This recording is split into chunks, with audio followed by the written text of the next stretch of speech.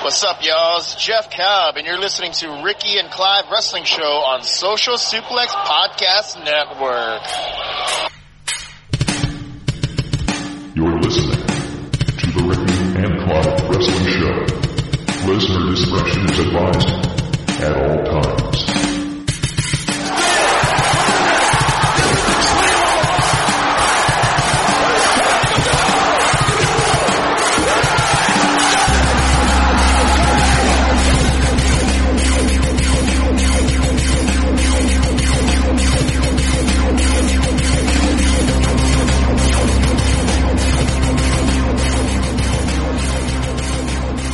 Hello and thank you once again for downloading and listening to another episode of the Ricky and Clive Wrestling Show, part of the Social Suplex Podcast Network. My name is Clive and I am joined by my co-host Ricky. A good evening to you, sir. How are you? Good evening. I'm okay. Yourself? I'm good. I'm excited for the task at hand tonight. For those listening, this is the second episode of potentially 3 episodes of the December Madness that we're calling it, where we have pitted 64 wrestlers against each other. Rance helped us out last week to whittle that down to 32. And we have some esteemed guests with us tonight to help us whittle that down to 16 and then keep going until we have the official best wrestler of the last decade as voted by this group of just professional opinionists. I know that's not a word, but I'm going to put it out there so it goes into the zeitgeist. So we're just having a little bit of fun over the festive period, nothing too serious, but based off last week's episode, tempers might rise. So I can't guarantee it'll be a happy listen all round. Well, let's just save some time and name Chris Hero right now. Oh. The joy is that these guys haven't heard last week's episode, so they've not been able to see what the rounds are this time, Ricky. So there's going to be some shock omissions and shock additions as well. I think so. I mean, well, introduce our guest first and foremost. Yeah, because I want to start talking about it. I was like, I don't want to jump in and be like, yo, it's me, the young boy. Yeah, I was trying to wait, Clive, and let you, properly introduce us. I'm trying to get my shit in. You have heard their podcast before, haven't you? There's never any proper introductions, but if you've heard these voices, you'll know who they are. If not, allow me to introduce the ace of podcasts, keeping it strong still, Josh and Jeremy. Gentlemen, how are you this afternoon in Florida? Oh, it's evening time for us. It's dark out. How are you this evening in Florida? Man. I'm doing good. I'm doing really good. I'm excited. Like you guys mentioned, we didn't get to hear the last episode that you guys and Rance did. I think that's dropping, tomorrow probably? Yes, it's dropping on the 16th. Okay, cool. So, yeah, we're going into this thing blind, so I'm really kind of excited to, get in some friendly debate with you guys. Debate. We'll leave it at debate and see what happens. So, Ricky, have you still got the old spreadsheet? I won't lie to you. I have the I've got this week's matchups. I don't know what I've done with last week's. I may have deleted it. Oh wow. So there we go. We're off to a good start. I kind of still don't believe him because he has a track record for this. No. I think in my notes that I wrote for all the matchups from last week, I then deleted it and started to write this week's matchups on it. Okay. So there we go. Are you working or are you shooting? No, I'm serious. Why would you do that? I have no idea. You guys worked so hard on this. I have no idea. Well, I mean, we can just start on the last 32, and when people actually listen to it, they'll realise who was dropped out and who wasn't. To be honest, I don't even remember who got nominated, but neither do I. But I'm anticipating tomorrow's episode when it drops, so I can kind of play catch up. You know, it'll be like time travel. Yeah. Right, not a good start, but here we go. Right, so the first matchup we have in the round of 32. This is a pretty damn good one to start us off. We have Jon Moxley versus the ace himself, Tanahashi. Oh so my God. Before we continue, just to lay down obviously the ground rules that we had last week, we factor in, match quality, different like character arc, kayfabe, all of those things. We factor all those into your decision making. And obviously the guys haven't yet heard the last week's podcast. One of the matchups, and it won't come as a spoiler, was, what was it? Was it not Brock Lesnar versus, I think it was it Kairi Sane, I think? And I remember when we first recorded with Kish, Josh wanted to see like Io Shirai versus Brock Lesnar, just like all total chaos. And I think we got that. But yeah, first matchup, Moxley versus Tanahashi, and I will let one of the Kiss guys kick us off if they wish. And what criteria are we looking at when it comes to this head-to-head round? So it would be just the quality of matches they've been involved in, how they've been like title reigns kayfabe wise. If you could factor in things like, individuals main evented WrestleMania X amount of times, or Wrestle Kingdom X amount of times. This person's won so many big matches or so many big feuds and so many big titles. Generally, couple all those things into your thinking. And I think for us, the way we looked at it was really the deciding factor could come down to like the quality of matches per se, to really separate people who are like neck and neck. Gotcha. So you definitely want to have your Google machine nearby in case you don't remember everything about these guys. Yeah, so that's what I'm doing right now. Well, I mean, I guess, we can start with Moxley, a.k.a. Dean Ambrose. I would say he had an early run in the beginning of the decade with like Dragon Gate USA, CZW, that sort of thing. But really started to kind of make his mark, once the Shield debuted. There was a brief run in FCW and all that sort of stuff, but I think where he made his mark was in WWE for the most part. My opinion on Dean Ambrose is that most of his best work was done prior to him winning the title.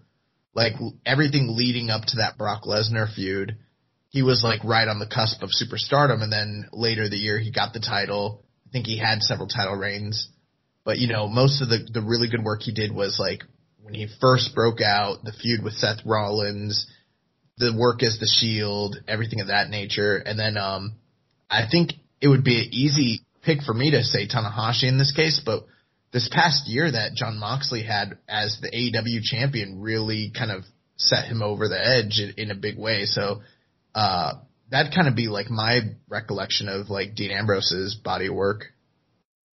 And so when we're talking about as far as like the decade, are we talking 2009 to 2019?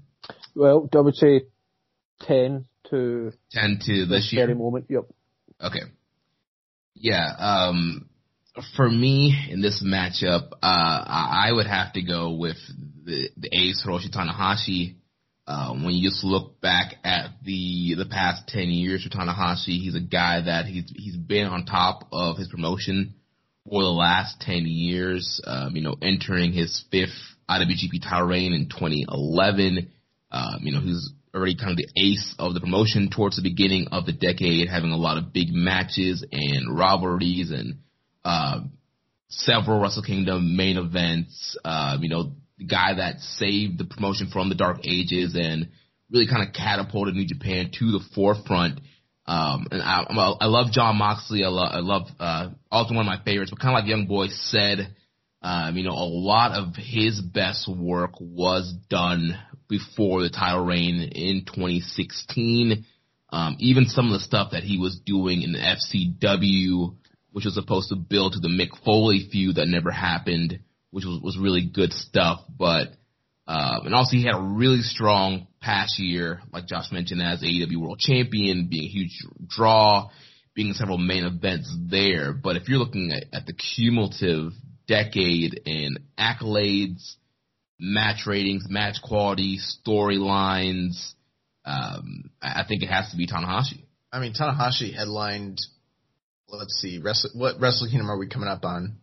This was 15 is what we're coming up on. Okay, and Wrestle Kingdom 5 was the first one for the decade. I think he headlined like 8 of those shows, won on like 7 of them. I'm just, spitballing off the top of my head. He had a record-breaking IWGP title run in that time. Won match of the year multiple times with Okada. The IC title reign, the matches with Naito. I mean, like, it's kind of crazy, his resume. Yeah. He also had the 2018, was it? G1 with Ibushi. Yeah, winning the G1. He won two G1s. And the Nakamura one as well, was that 2015, 14? Yes. I think I would probably most likely be picking Tanahashi as well. I think for me the difference, Moxley had a period of about 12 months or so, especially towards the end of his time in WWE, where it's just like he done next to nothing other than wear like a gas mask. And I think that to me is the final stamp where I'll say no, I'll go with Tanahashi, because like I said, there was a long stretch there where he really didn't do too much. This past year, probably 18 months if you factor in, obviously he was involved in the G1 as well, but the stuff he's done in AEW, like, I think brings the decision a little closer. But yeah, I'm going to go with Tanahashi as well. I think his overall work in this past decade stands out just that little bit more than Moxley's.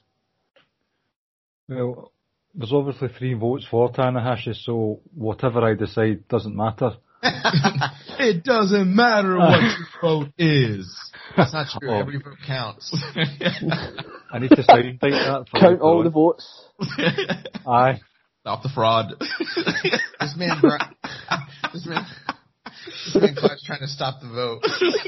Stop the count. Yeah, barricading the doors. Oh my gosh. All right, so it looks like Moxley won. There's a lot of fraud on this round. Let's move on. I'm the one that's typing it up here, so... I'm also typing it up.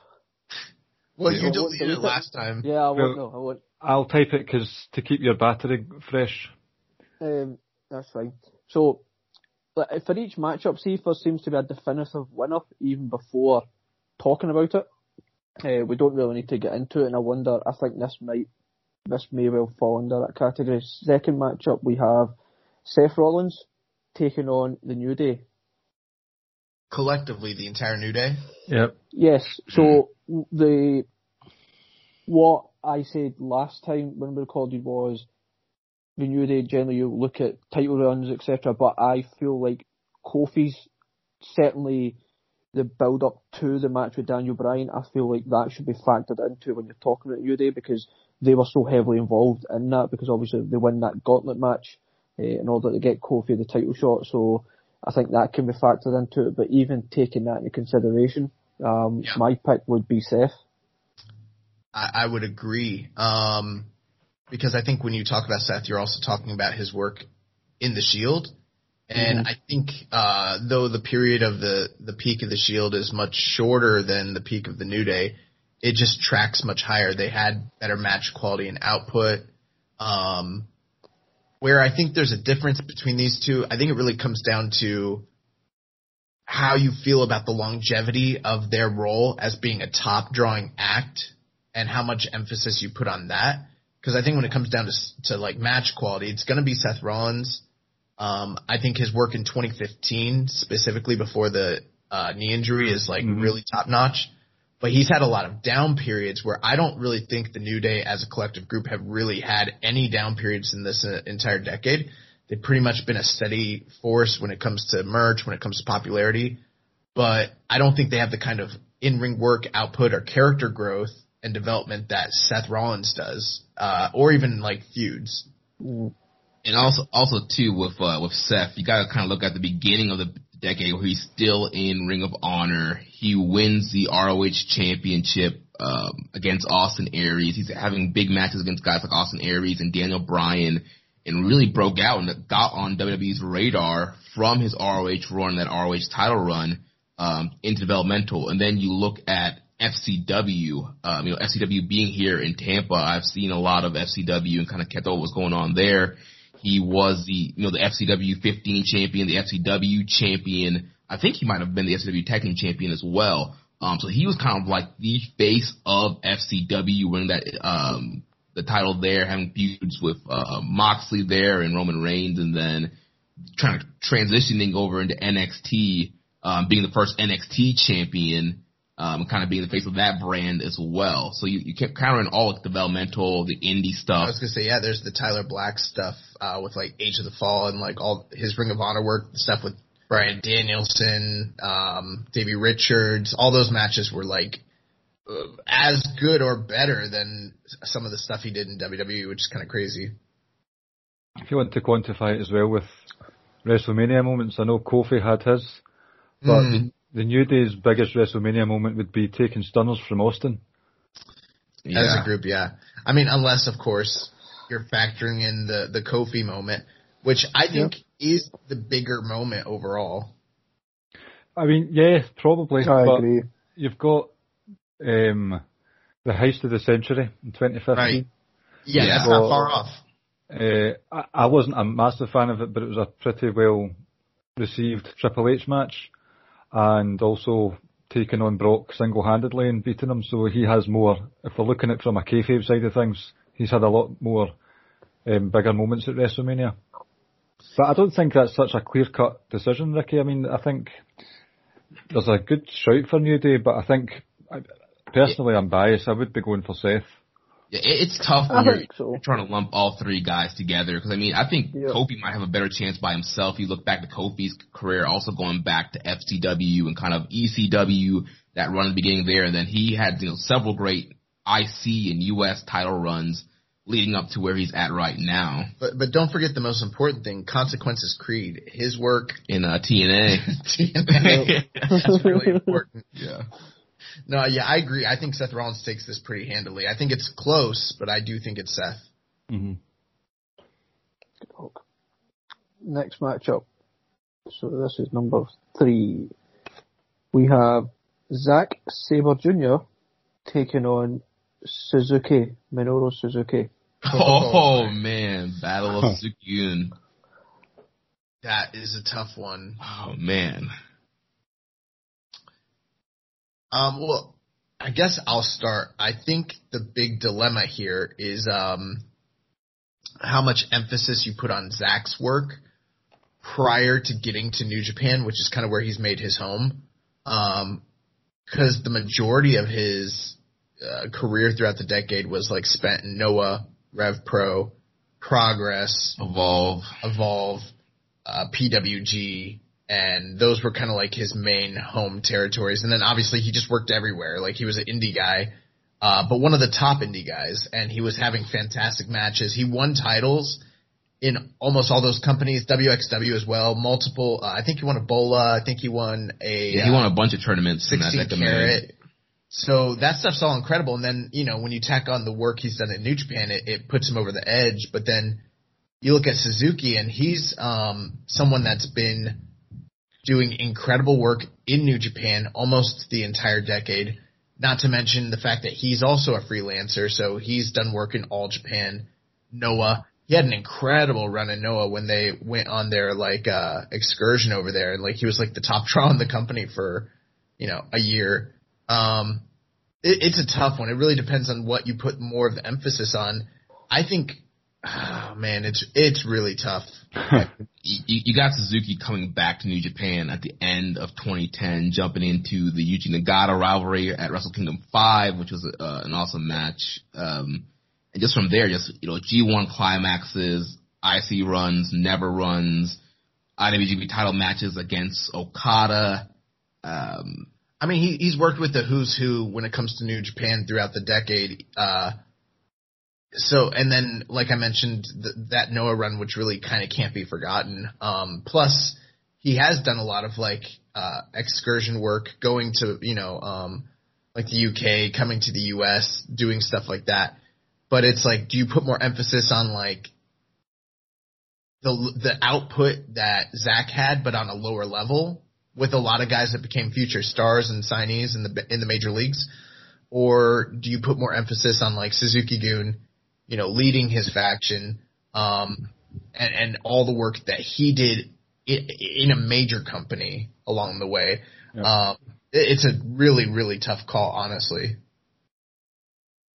I'm just thinking, because there is a really solid case for both of them, but in terms of how they've ended 2020, while there's nothing against Suzuki, Zack Sabre Jr. is on the rise in terms of where he could go. So I'm kind of wavering towards him, but I'm also bearing in mind the body of work that Suzuki's put in.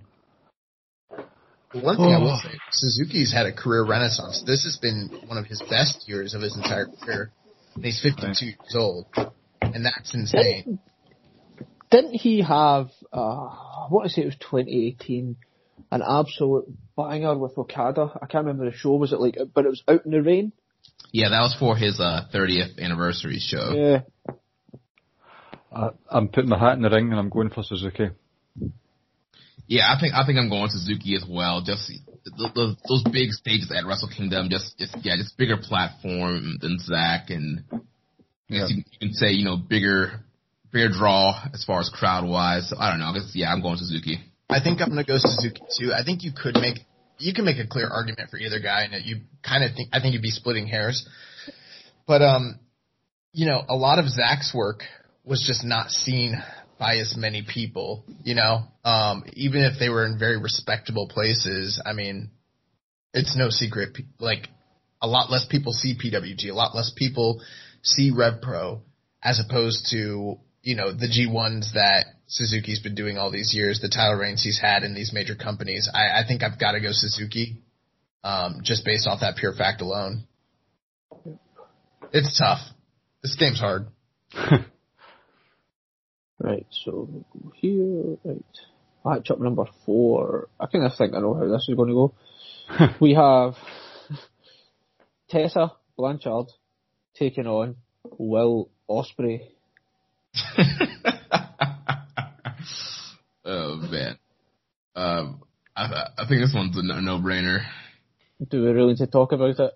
I don't really think we need to. I mean, right, so I'll just pencil Tessa in, shall I? I mean, she got a strong mind, the strongest mind she's ever known. But I think we got to go with the aerial assassin here. Yep. And Tessa Blanchard's the toilet bowl assassin. Oh, don't. Oh, did I just remind you there what that was? That is pretty horrific. Right, next up. This is quite interesting. We have, so I'll pencil in Ospreay. Next matchup we have Shibata taking on Becky Lynch. Interesting matchup here. Who did Becky beat to get here? This was, who did she beat again? Because I didn't want Becky to get through. Hold on, let me see. I actually reached out to Rich as we were recording this. She got through. I reached out to Rich, and he surprisingly... Was it Finn? Mm-hmm. You guys had Becky Lynch beat Finn Balor. I didn't. Crazy. That is pretty crazy. So it's surprisingly, because as it was going on, because I thought, right, I wasn't sure if we were going to get a definitive answer here. I reached out to Rich, and I think he actually says, I think he went with Becky as well. Yeah, he would. He said it was very tough. So he says, Balor smokes her in matches, although Becky was hotter than Finn ever was for a point, but he'll say this, Finn should have been the bigger star. Oh, I don't know that that's true. Well, maybe it's true. But, I mean, I don't know. When the Bullet Club first became a thing, I don't know about that. That was my reasoning. Anyway. Because I actually think at this point I might even put, if I had Finn against Shibata, I might put Finn through, honestly. Yeah. But for me, and I hate to be that guy, but I think it's easy for Shibata. Yeah, I'm going Shibata as well. And most of my reasons, I will join in because I didn't want her through in the first place. Okay, then. I think Becky's really, really great. I think she became so popular that it became popular to hate on her. And she's a fantastic talent, and she's had great matches, but like she's never had as many great matches as Shibata, like nowhere near the level. Like just, you know, I know it's not always about matches, but in this case, it's like it's so much more that it's like it would be hard for me to compare the two. All right, voted again. Yep. So, Oh, this next Is one's there anybody tasty. like that like, I guess the closest person, and because I know you guys might not be as familiar with the work, but like the closest guy I've always in WWE that I've ever sort of related to Shibata is like Cesaro. Like someone who just goes hard no matter what match it is, no matter where they're on the card. Like they're just always fantastic, and it kind of defies logic. That's kind of how Shibata was. You could maybe compare him to Dragunov, but he's not been there for long. Yes, not enough yet. Ilya's awesome though. Yeah. right, so next matchup. So this is interesting. Oh. Then, yes, we have Kevin Owens taking on Nakamura. Oh man. That is is a really tough Oh one. man. This is a tough one. You think Kevin Steen / Kevin Owens, start of the decade, he's still in Ring of Honor, having that incredible run. And then obviously eventually goes over to NXT, has the great run there, the feud with Sami Zayn kind of being the top heel there in that promotion. I think the thing that hurts Kevin Owens is the inconsistency on the main roster. With the booking. Yeah, he comes in, has a hot feud with John Cena with the U.S. title, and then it's just up and down from there. Like he had the Universal title run, then he's getting squashed by Goldberg, and it's just been, you know, he's face heel. Okay, but you can make the exact same Yep, argument for Shinsuke Nakamura. Yeah, true. And I it's wouldn't say actually worse. I wouldn't say Nakamura's booking has been inconsistent. I just think it's been consistently Shit. Yeah. That's a consistently mediocre compared to Kevin Owens. So I'm just going to put my foot in, go for Kevin Owens just now, based on, I know they both had amazing careers before WWE, before main roster, sorry, but I think Kevin Owens' peaks have been better than Nakamura's peaks in Raw and SmackDown. So I'm going for Kevin.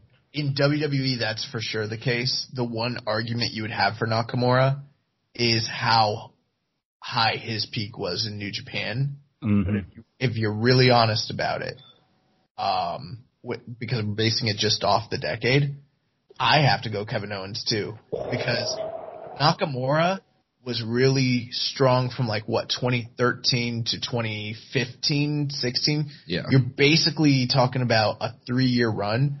The earlier part of the decade, now he was still having fantastic matches, but he hadn't found his character yet. They had to send him to Mexico, all that stuff. There were some lackluster feuds, some bad matches, in big spots. I think overall, if you would have asked me this 4 years ago, I wouldn't be saying this, but in 2020, based off how everything's gone over the last 4 or 5 years, it's probably Kevin Owens. This is an upset for the bookies, this one, I think. Well, we'll see. Well, I have to be honest. I Oh, can't. of course. So Young Boy's going Owens, Clive's going Owens. Where are you going, Ricky? Yeah, I'm going Owens as well. I think pre, what we're talking, 2015 or so, even if Nakamura's peak was slightly better, I think The NXT stuff, I don't think there's too much difference, but I think certainly how they've been booked and perceived and come across in some of the matches as well on the main roster from 2016 onwards, I think that's probably the deciding factor for me. Yeah, I mean, obviously outvoted here. Nakamura. I think I'm going Nakamura. I mean, even that 2016, 2017, he was still in NXT, and also the incredible Sami Zayn match, and he was kind of one of the faces of the promotion throughout his time there. But I totally understand you guys going with Owens here. My whole thing with Nakamura in NXT is like it was good, but it never got better than the day one he came in. After that, it was completely downhill. Yeah. But I do empathize with Jeremy because I know you guys might not have seen it, but like his last like 2 years in New Japan, he was as big or as hot as anybody has ever been in the company. And it's so high of a peak that you would probably I could see him winning this on another day, but I think I do have to go Owens just based off the fact that it's a decade based argument. Okay.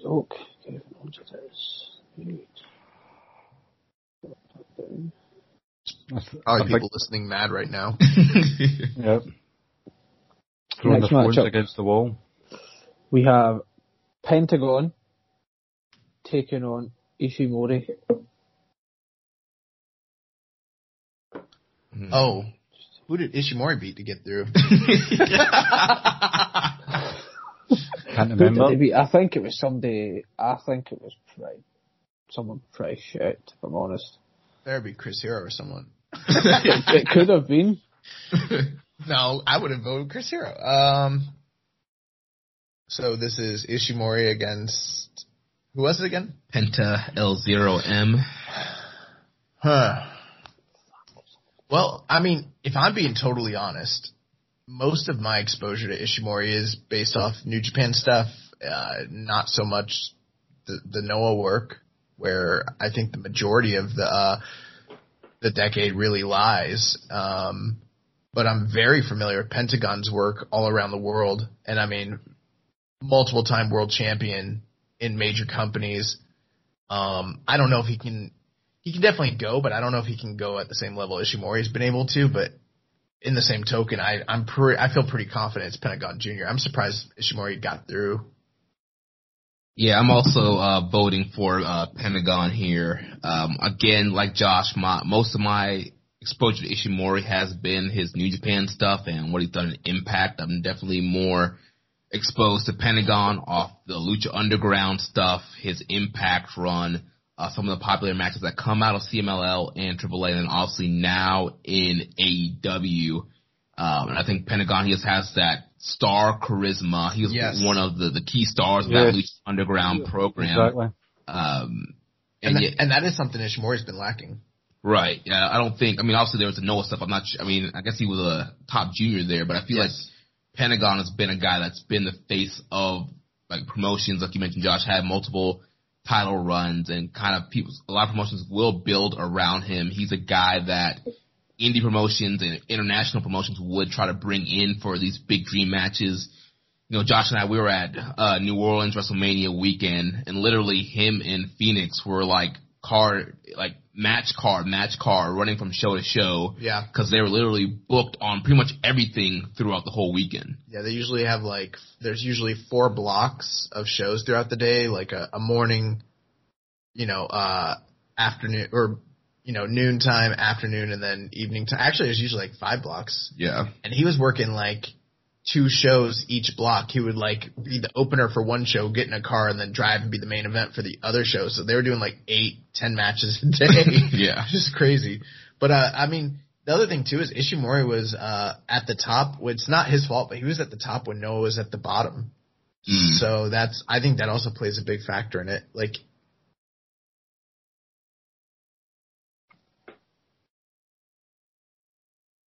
Did we lose connection? I don't know. No, okay. Right, sorry. Yeah, Clive, I know you're going Pentagon, so I think that's full house right there. Okay, here we go. Couple of tasty ones coming up now. Next matchup, we have Ishii taking on John Cena. Oh. So, Oh my god. right. Clive, I'm going to ask the question.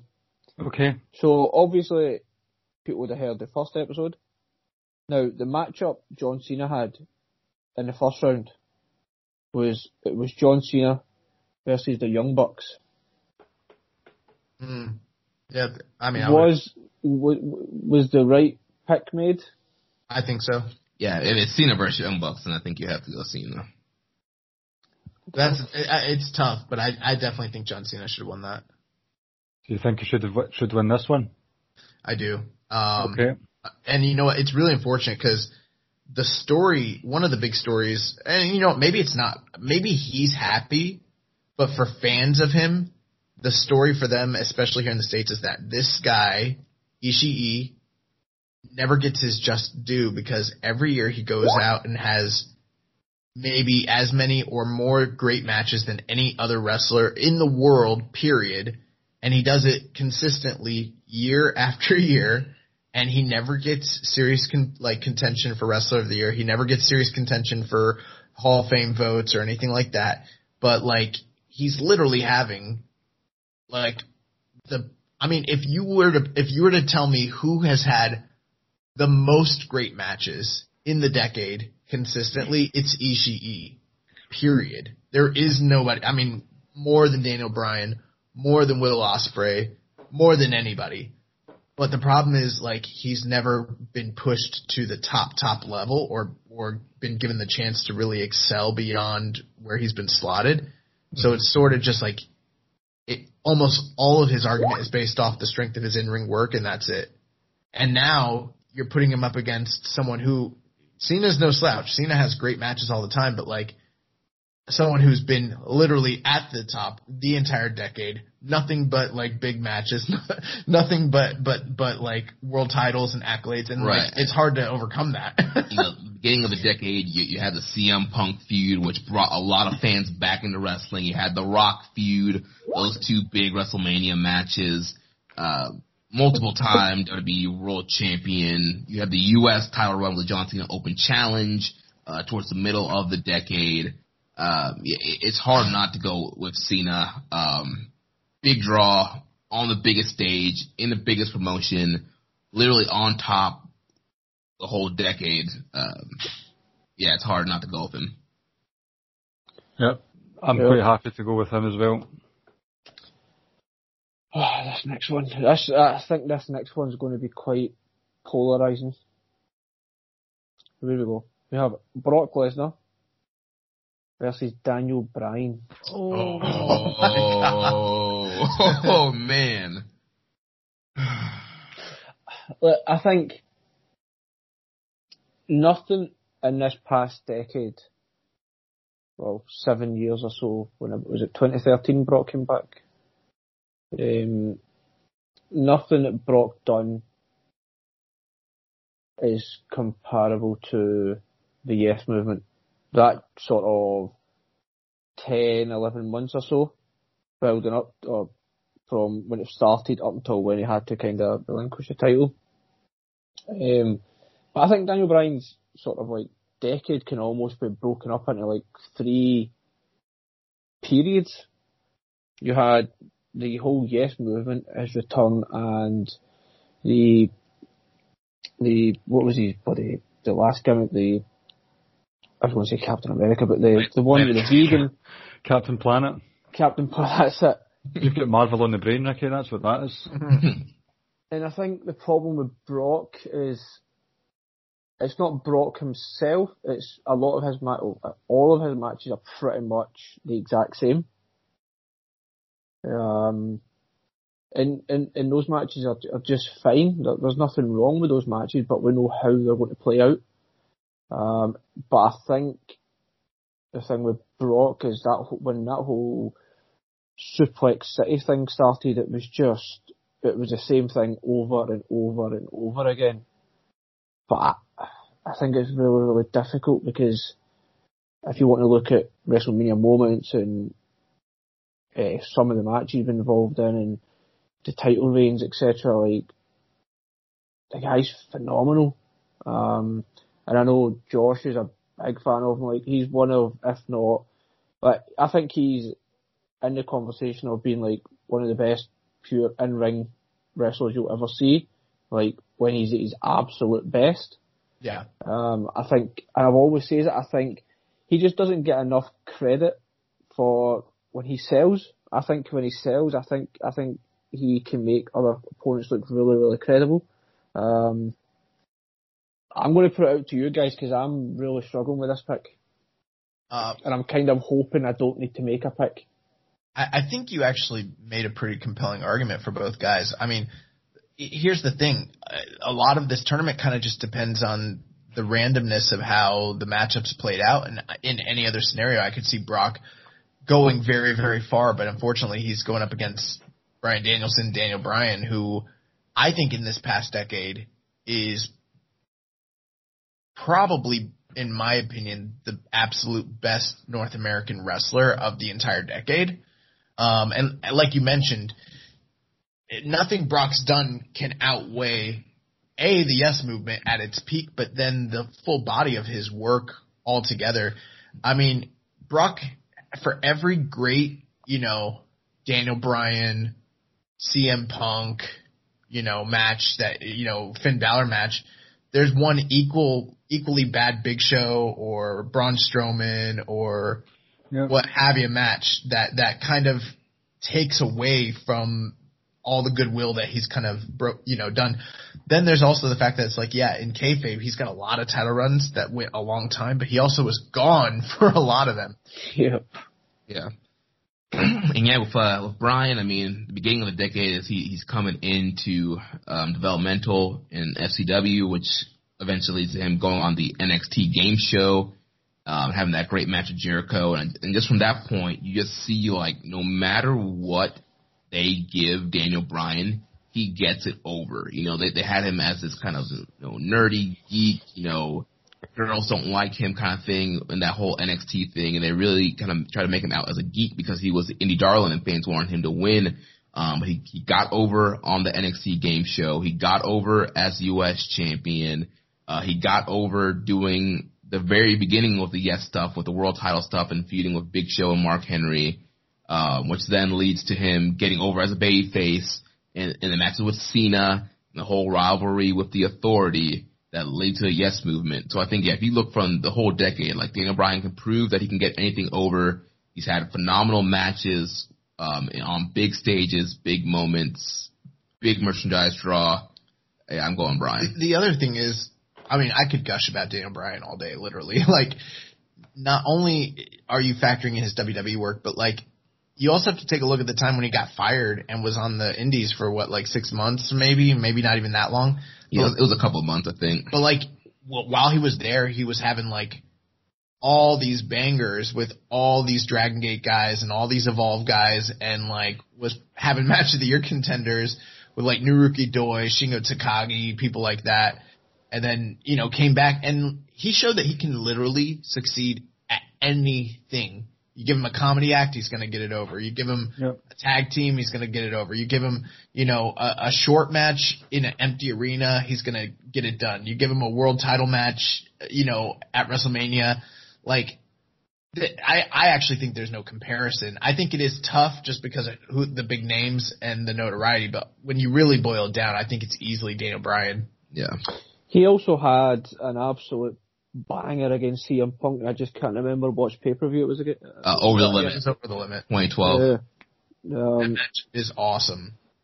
He's had so many awesome matches in WWE. Yeah. Even the match with Drew Gulak earlier this year was excellent. AJ Styles a few months ago. Oh, that was wonderful. Drew Gulak. Yeah, that was that was right before the pandemic. It was awesome. There's no surprises here, Ricky. I think you know who I'm going to go for. Brock Lesnar. Yes. No, Daniel Bryan all the way for me. Without Ricky's infamous catchphrase. Go for it, Ricky. Fuck Brock Lesnar. Oh no, sorry. Fuck Brock. Yes. I never say his full name. Fuck Brock. Right. Next matchup. It's another good one. We have Naito versus AJ Styles. Ooh, this is another tough one. It is. That's very tough. I mean, I think if we're going back, like, even just 3 or 4 years, like 06, I think there's a clear and definitive winner. Because I think whenever I think of AJ Styles, I just automatically think of whatever it was known as TNA, I think it was back then. I just think of the X Division. I think of Joe, Daniels, all those guys, and AJ. But, like, we still saw some of the stuff with, I think, with Kurt. He still had some stuff with the Aces and Eights. He beat Okada, didn't he, in his very first match in New Japan when he was there for a year. I think I've got to go AJ Styles in this one. I think that 2016, or his first year or year and a half or so in WWE as well. First year was exceptional. Yep. First 2 years, really. Yeah. I'm pretty sure he's the WWE Wrestler of the Year both years.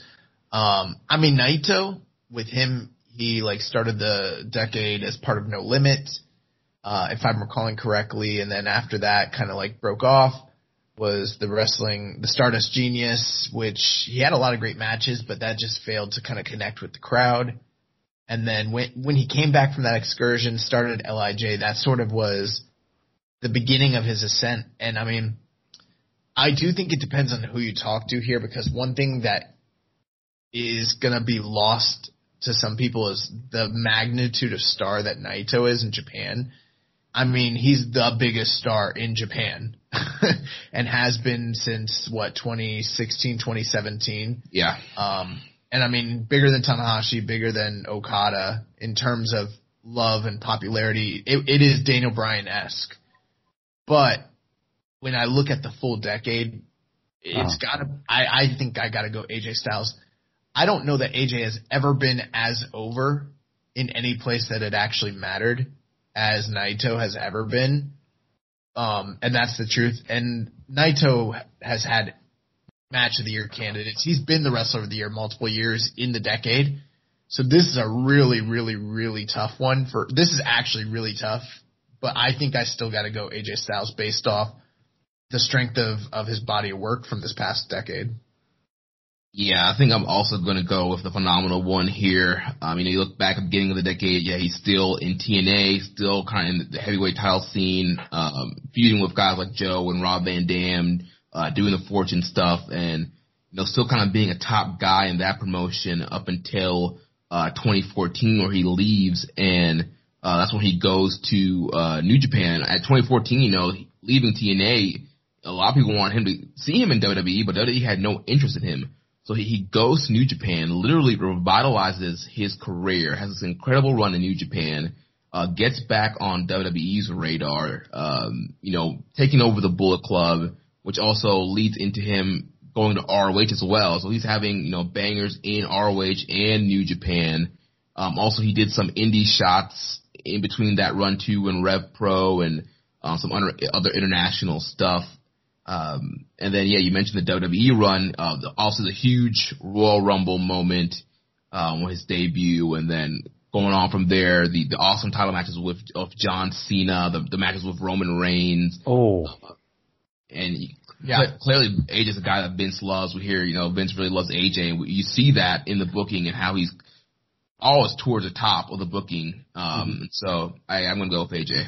Funny thing, they don't get enough credit for it, but those two guys had a lot of chemistry and had really great matches against each other in Japan.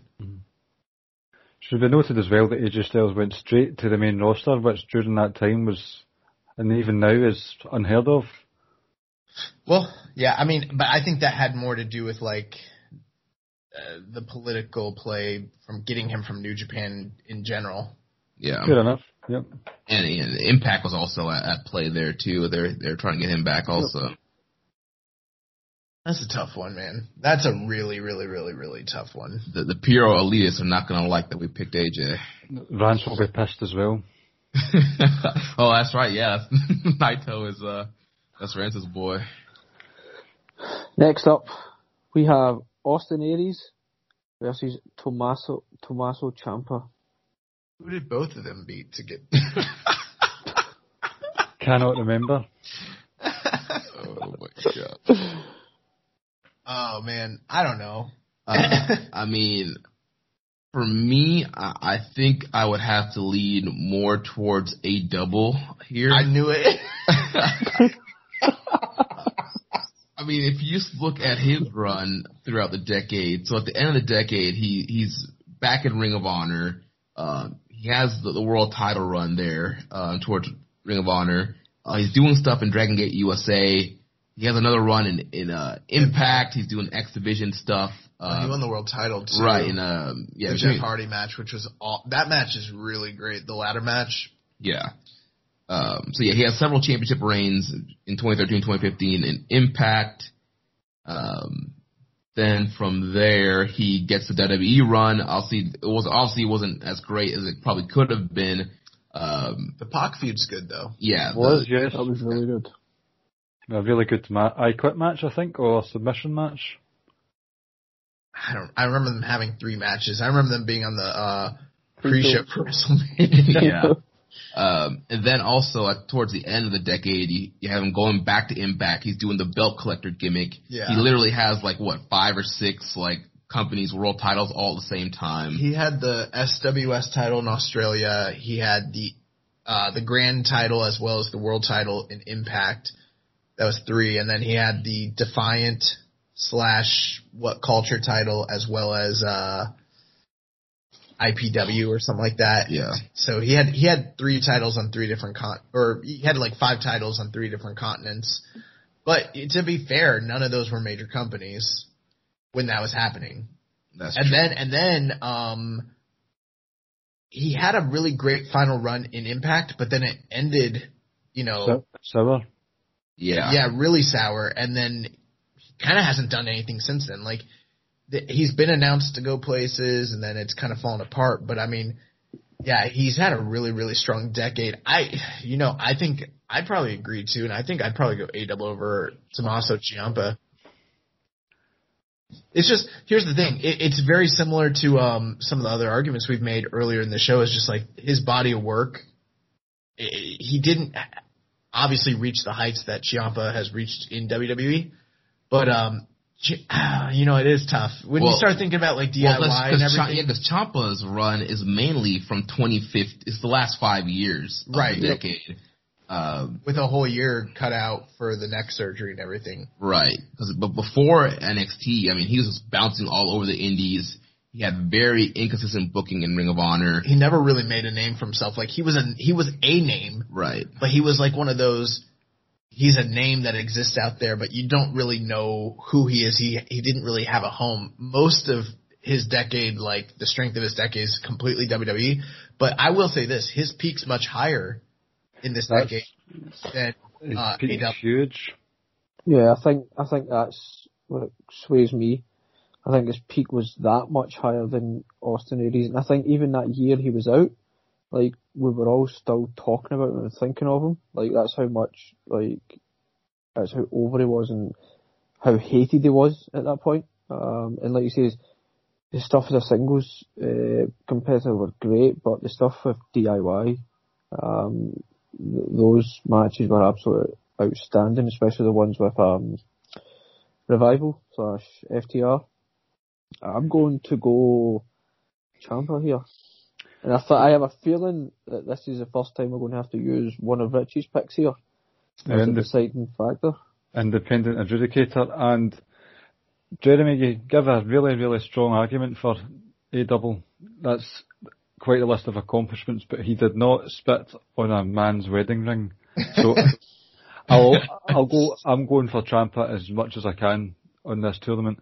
So Ricky, it's time to bring in the independent adjudicators vote for this one.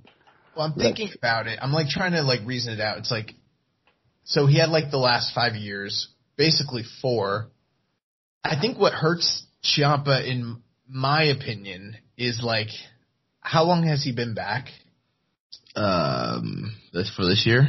Just over a year now. Yeah. I think that everything was really good until he lost the title, and after he lost the title, it's been pretty bad.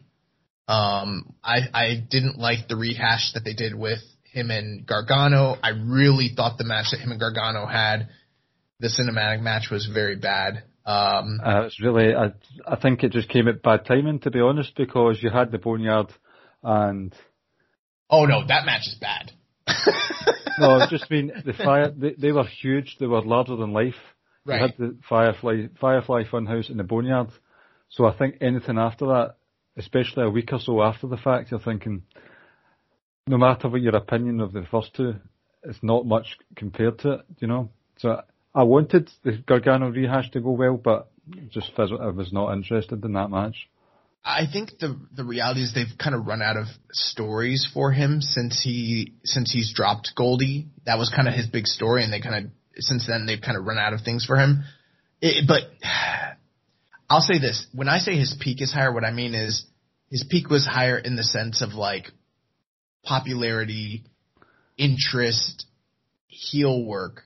But I don't mean in-ring wise. His peak has never been as high in this decade as A-Doubles was. Not even close. And that's where I think neither one of them have a perfect argument, because most of Aries' big work was in smaller companies, but it was at a really, really, really high level that has to be acknowledged. But I think it's it's a tough one. So what are we gonna do if I'm going A-Double? They have Rich's pick. We have Rich's pick. Okay, I think we're gonna have to do that in this one, because I think I'm too influenced based off the strength of the decade for Austin Aries, which is surprising me because I don't really like the guy. Rich, great professional wrestler. Yep, Rich went with Ciampa. Yes. I'm fine with that. I was on the fence with this one anyways. Love you, Next Rich. match. I like this next match. We have Okada versus Asuka. Oh my god. Wow. Now, Asuka's had a great decade, but it's a no contest, really. Sometimes I want to say that for some of these, but I feel like that's not interesting audio. No, I know. No, we can do that. I mean, Asuka's had an incredible decade, but it's Kazuchika. It's Okada. Right. Okada's is That arguably being the that best. should just be the argument moving forward for Okada. Next match, Okada versus whoever. It's Okada. Like, let's move I forward. will say this: her NXT Women's title reign is very similar to Okada's really long title reign that he had, for that almost 2 years. Our NXT stuff was fantastic. Oh, so good. Even the match with Charlotte at WrestleMania was excellent. Wrong person win, but that aside, that match was fantastic. But for long stretches at times on the main roster, she's kind of done next to nothing at times. And really, I think she's only become really interesting again this year. Yeah, I've got to go Kazuchika Okada. Yeah, hands down. Next up, we have Johnny Gargano versus Roman Reigns. Oh my god. Man. Bro, I don't know, man.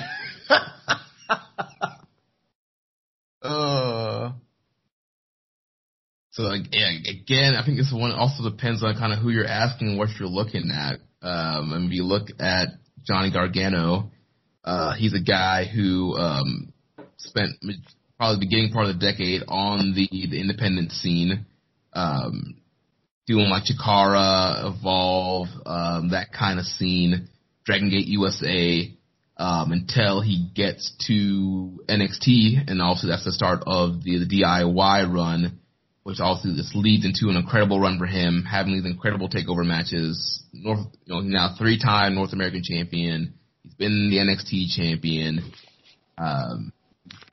Then it's the big dog. It's Roman Reigns, the guy that they've been wanting to push and be the face of the promotion. Again, it comes down to what do you care most. Here's something. Now, if you consider NXT a completely separate entity from WWE, that's one thing. But if you kind of branch all of WWE under one umbrella, which I think I do, I used to not, but once they started expanding into like 205, you know, NXT UK, and then they had so many different brands, it's like, okay, it's just all WWE at this point, you know? Right. Yep.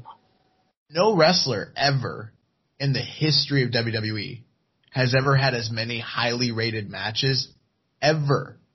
Not Bret Hart, not Shawn Michaels, not Eddie Guerrero, nobody, Kurt Angle, nobody. Nobody's had as many highly rated matches in the history of WWE as Johnny Gargano. That's the truth.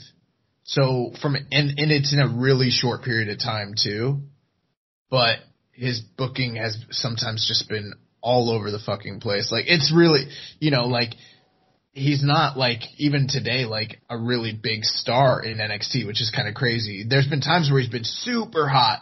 He was like the heart and soul of NXT. It doesn't feel like that anymore. And then you got Roman, and it's like Roman right now at this time is doing the best career work he has ever done. And he's got a really, really, really strong resume with some really bad, inconsistent booking at different times. But he's also been like the guy in the company for the past decade. Yeah. Johnny Gargano's Aleister Black match, that is my favourite ever NXT match. And I'll always hold it in high regard. I'll hold the majority of the Ciampa program in high regard. Yes. But I wasn't a fan of and I know they were highly rated, but the Adam Cole stuff, especially the WrestleMania match. So good. No, it's just... They are so good. Dude, we were in the building live. Those matches are for so... That's fair enough. Match. But I was just sitting there watching specifically the WrestleMania weekend one, just blank, stoic. What? Oh, Yep. man. It's just robotic. I couldn't be bothered with it at all. Oh, man, I'm so emotional. This man finally did it. Aye. And he took about 4 or 5 shotguns to the face and kicked out of them all. And right. people... Hulk Hogan-esque. That match almost made James Boyd cry in the building. No, he did. Some of that was too much, but Gargano was involved in, I think, probably the greatest NXT match ever. I agree. When he took on, don't know if you agree with this, when he took on Almas. I don't. Yeah. I don't, and that's the crazy thing. We all have different ones that we think are the best. Yeah. And they all seem to involve Gargano. Yeah. I'm going to go Roman. I like the first Ciampa match as, I think it's maybe the greatest WWE match of all time. Not the Cruiserweight Classic one. The other one. Right. The one from New Orleans. You said you're going Roman, Ricky? I'm going Roman. I'm going to go Roman. When you look at Roman and you look at like all the Royal Rumbles he's won, all the world titles that he's won, all the WrestleManias he's headlined, you know, great matches. And you know what's funny? I'm like giving the guy praise. I don't even think, and this is going to sound controversial, I don't think Roman Reigns is a very good wrestler personally. But, you know, the Brock Lesnar match, the John Cena, well, not really. The AJ matches. The AJ Styles match. AJ Styles. I'm a big fan of this is random, but he had a last man standing match with Big Show, and it was fantastic. That match is good. Yeah. He's had a lot of really great matches. They're not on the same level as the Johnny Gargano matches, but they were seen on a much higher platform. It's tough, man. I think I'm gonna go Johnny Gargano. It's for the decade, though. Because it's for the decade, I think I've got to go Roman Reigns. Head to head, I think I'd take Johnny Gargano always, but when you frame it in the decade, I think I do have to go Roman. If I chose Ciampa based on his peak, then, and I know this is still in its infancy, but this tribal chief stuff, that's a peak that hardly any wrestler will ever reach. So I have to take that into account, and I'm going for Roman as well. Well, I was going for Roman as well too. So to me, Roman's peak was that week where he beat up Sheamus and those dudes. Remember that time? Do not sully the League of Nations. That is not allowed on this podcast. Nah, when he beat up Sheamus, I was like, they finally fixed it. They got it right. They got it right with Roman, and then the next week it was done. But that 1 week peak was so high. Next up, we have Hiromu taking on Charlotte Flair. Oh, okay.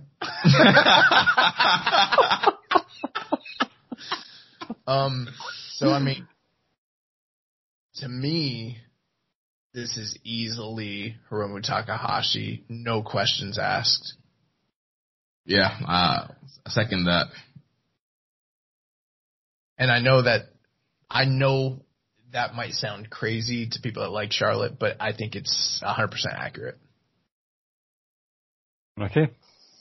I don't think it's crazy because as much as I love Charlotte, there's been a lot of like meh things that she's been involved in. I know like the stuff with Sasha was great. The stuff with Asuka, even the stuff with Becky and Ronda was excellent. Forgetting that WrestleMania match and how all that played out. But there's a lot of times where when she's not really involved, as a lot of the women are, when she's not involved in a title feud, she's not really doing anything of note. So I don't really have an issue with Hiromu here. And even if we did, Clive, I think you might go Charlotte. Yes, I will be. But I mean, Is there any point? No, Rich also goes Takahashi. Of course he did. Well, I mean, Hiromu's like a once in a lifetime talent. And you know what? So is Charlotte. So is Charlotte. She is. And you know what? Charlotte is fantastic.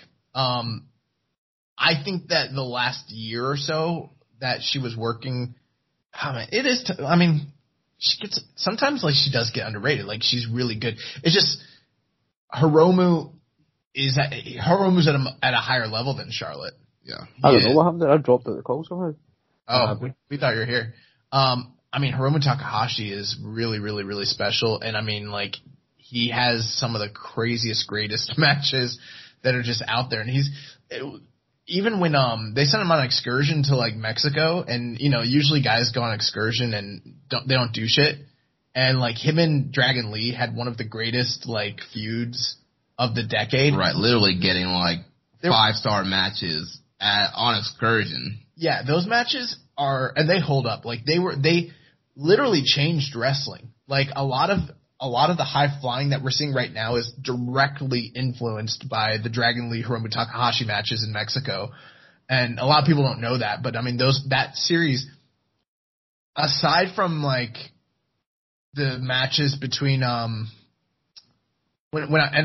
obviously Omega Okada's up there, but aside from like Tanahashi Okada for like a long feud, no other long feud has produced as many classic matches as Dragon Lee and Hiromu, and they've been doing it for the whole decade.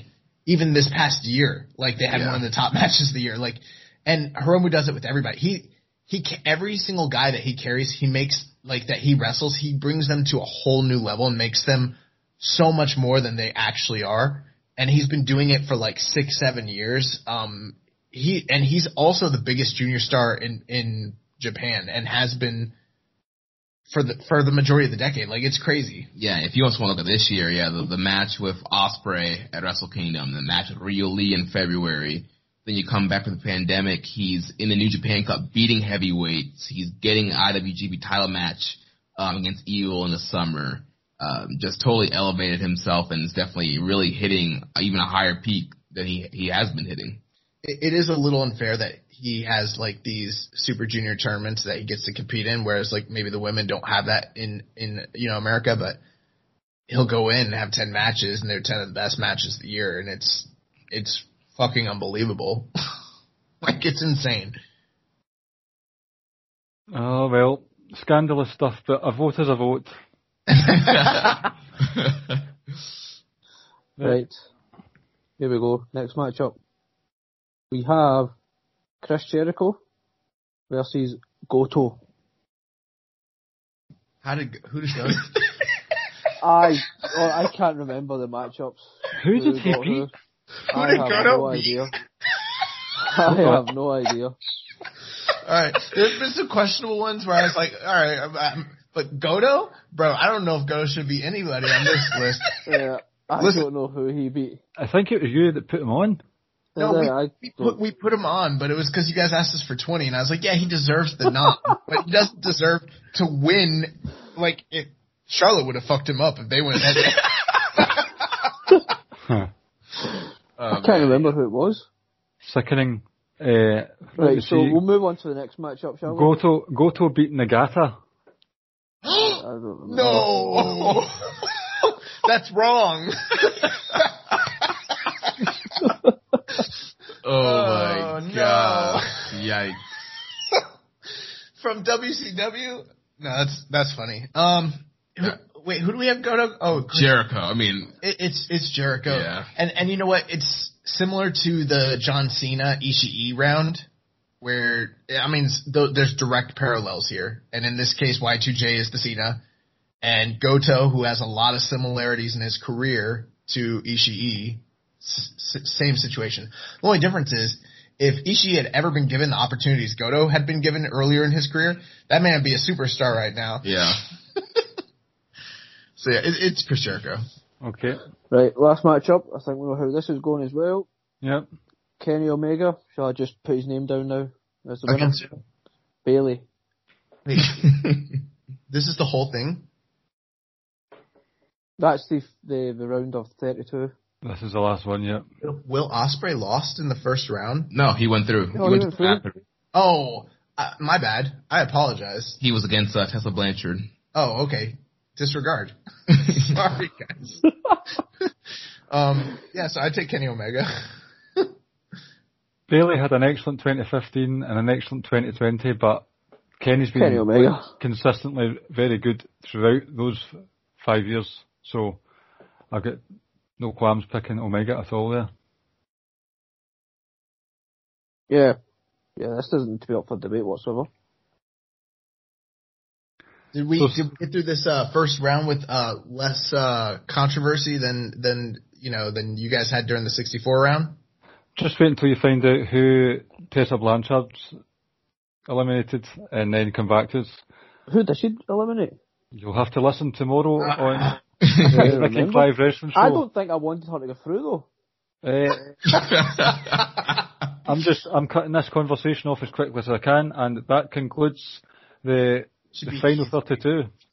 Hello, this is the ghost of Christmas and podcasting past here. Just didn't want to interrupt the natural flow of the conversation I'm having with the guys from KISS and the guy from the Ricky and Clive Wrestling Show called Ricky. So I thought I'd just splice this in, give you a wee plug, take us into the next episode next week.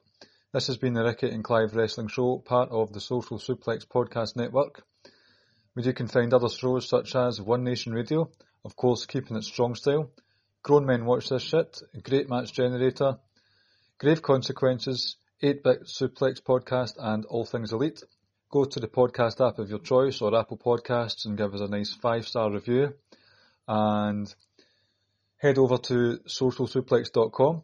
Press subscribe and you'll get all those podcasts as well as any columns that we do sent directly to your email inbox.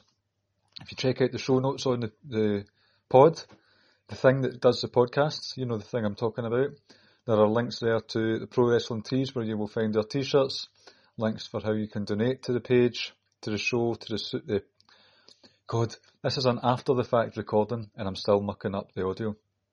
You know what to do, donate to us and give me a webcam. Wrestling Squared Circle Facebook group is where you can find us, and we are at Ricky and Clive on Twitter. Now, I hope you've enjoyed this. Hot takes are plenty, and after being recorded, people were not angry. People were not happy, including me, mostly me, for next week's episode, so stay tuned for some horrendous hot takes. I've been Clive, and we have been the Ricky and Clive Wrestling Show, partnering with KISS. Hope you have a good week and a good Christmas and all that shit. Take care. Thank you for listening to the Ricky and Clive Wrestling Podcast. We'll see you next time.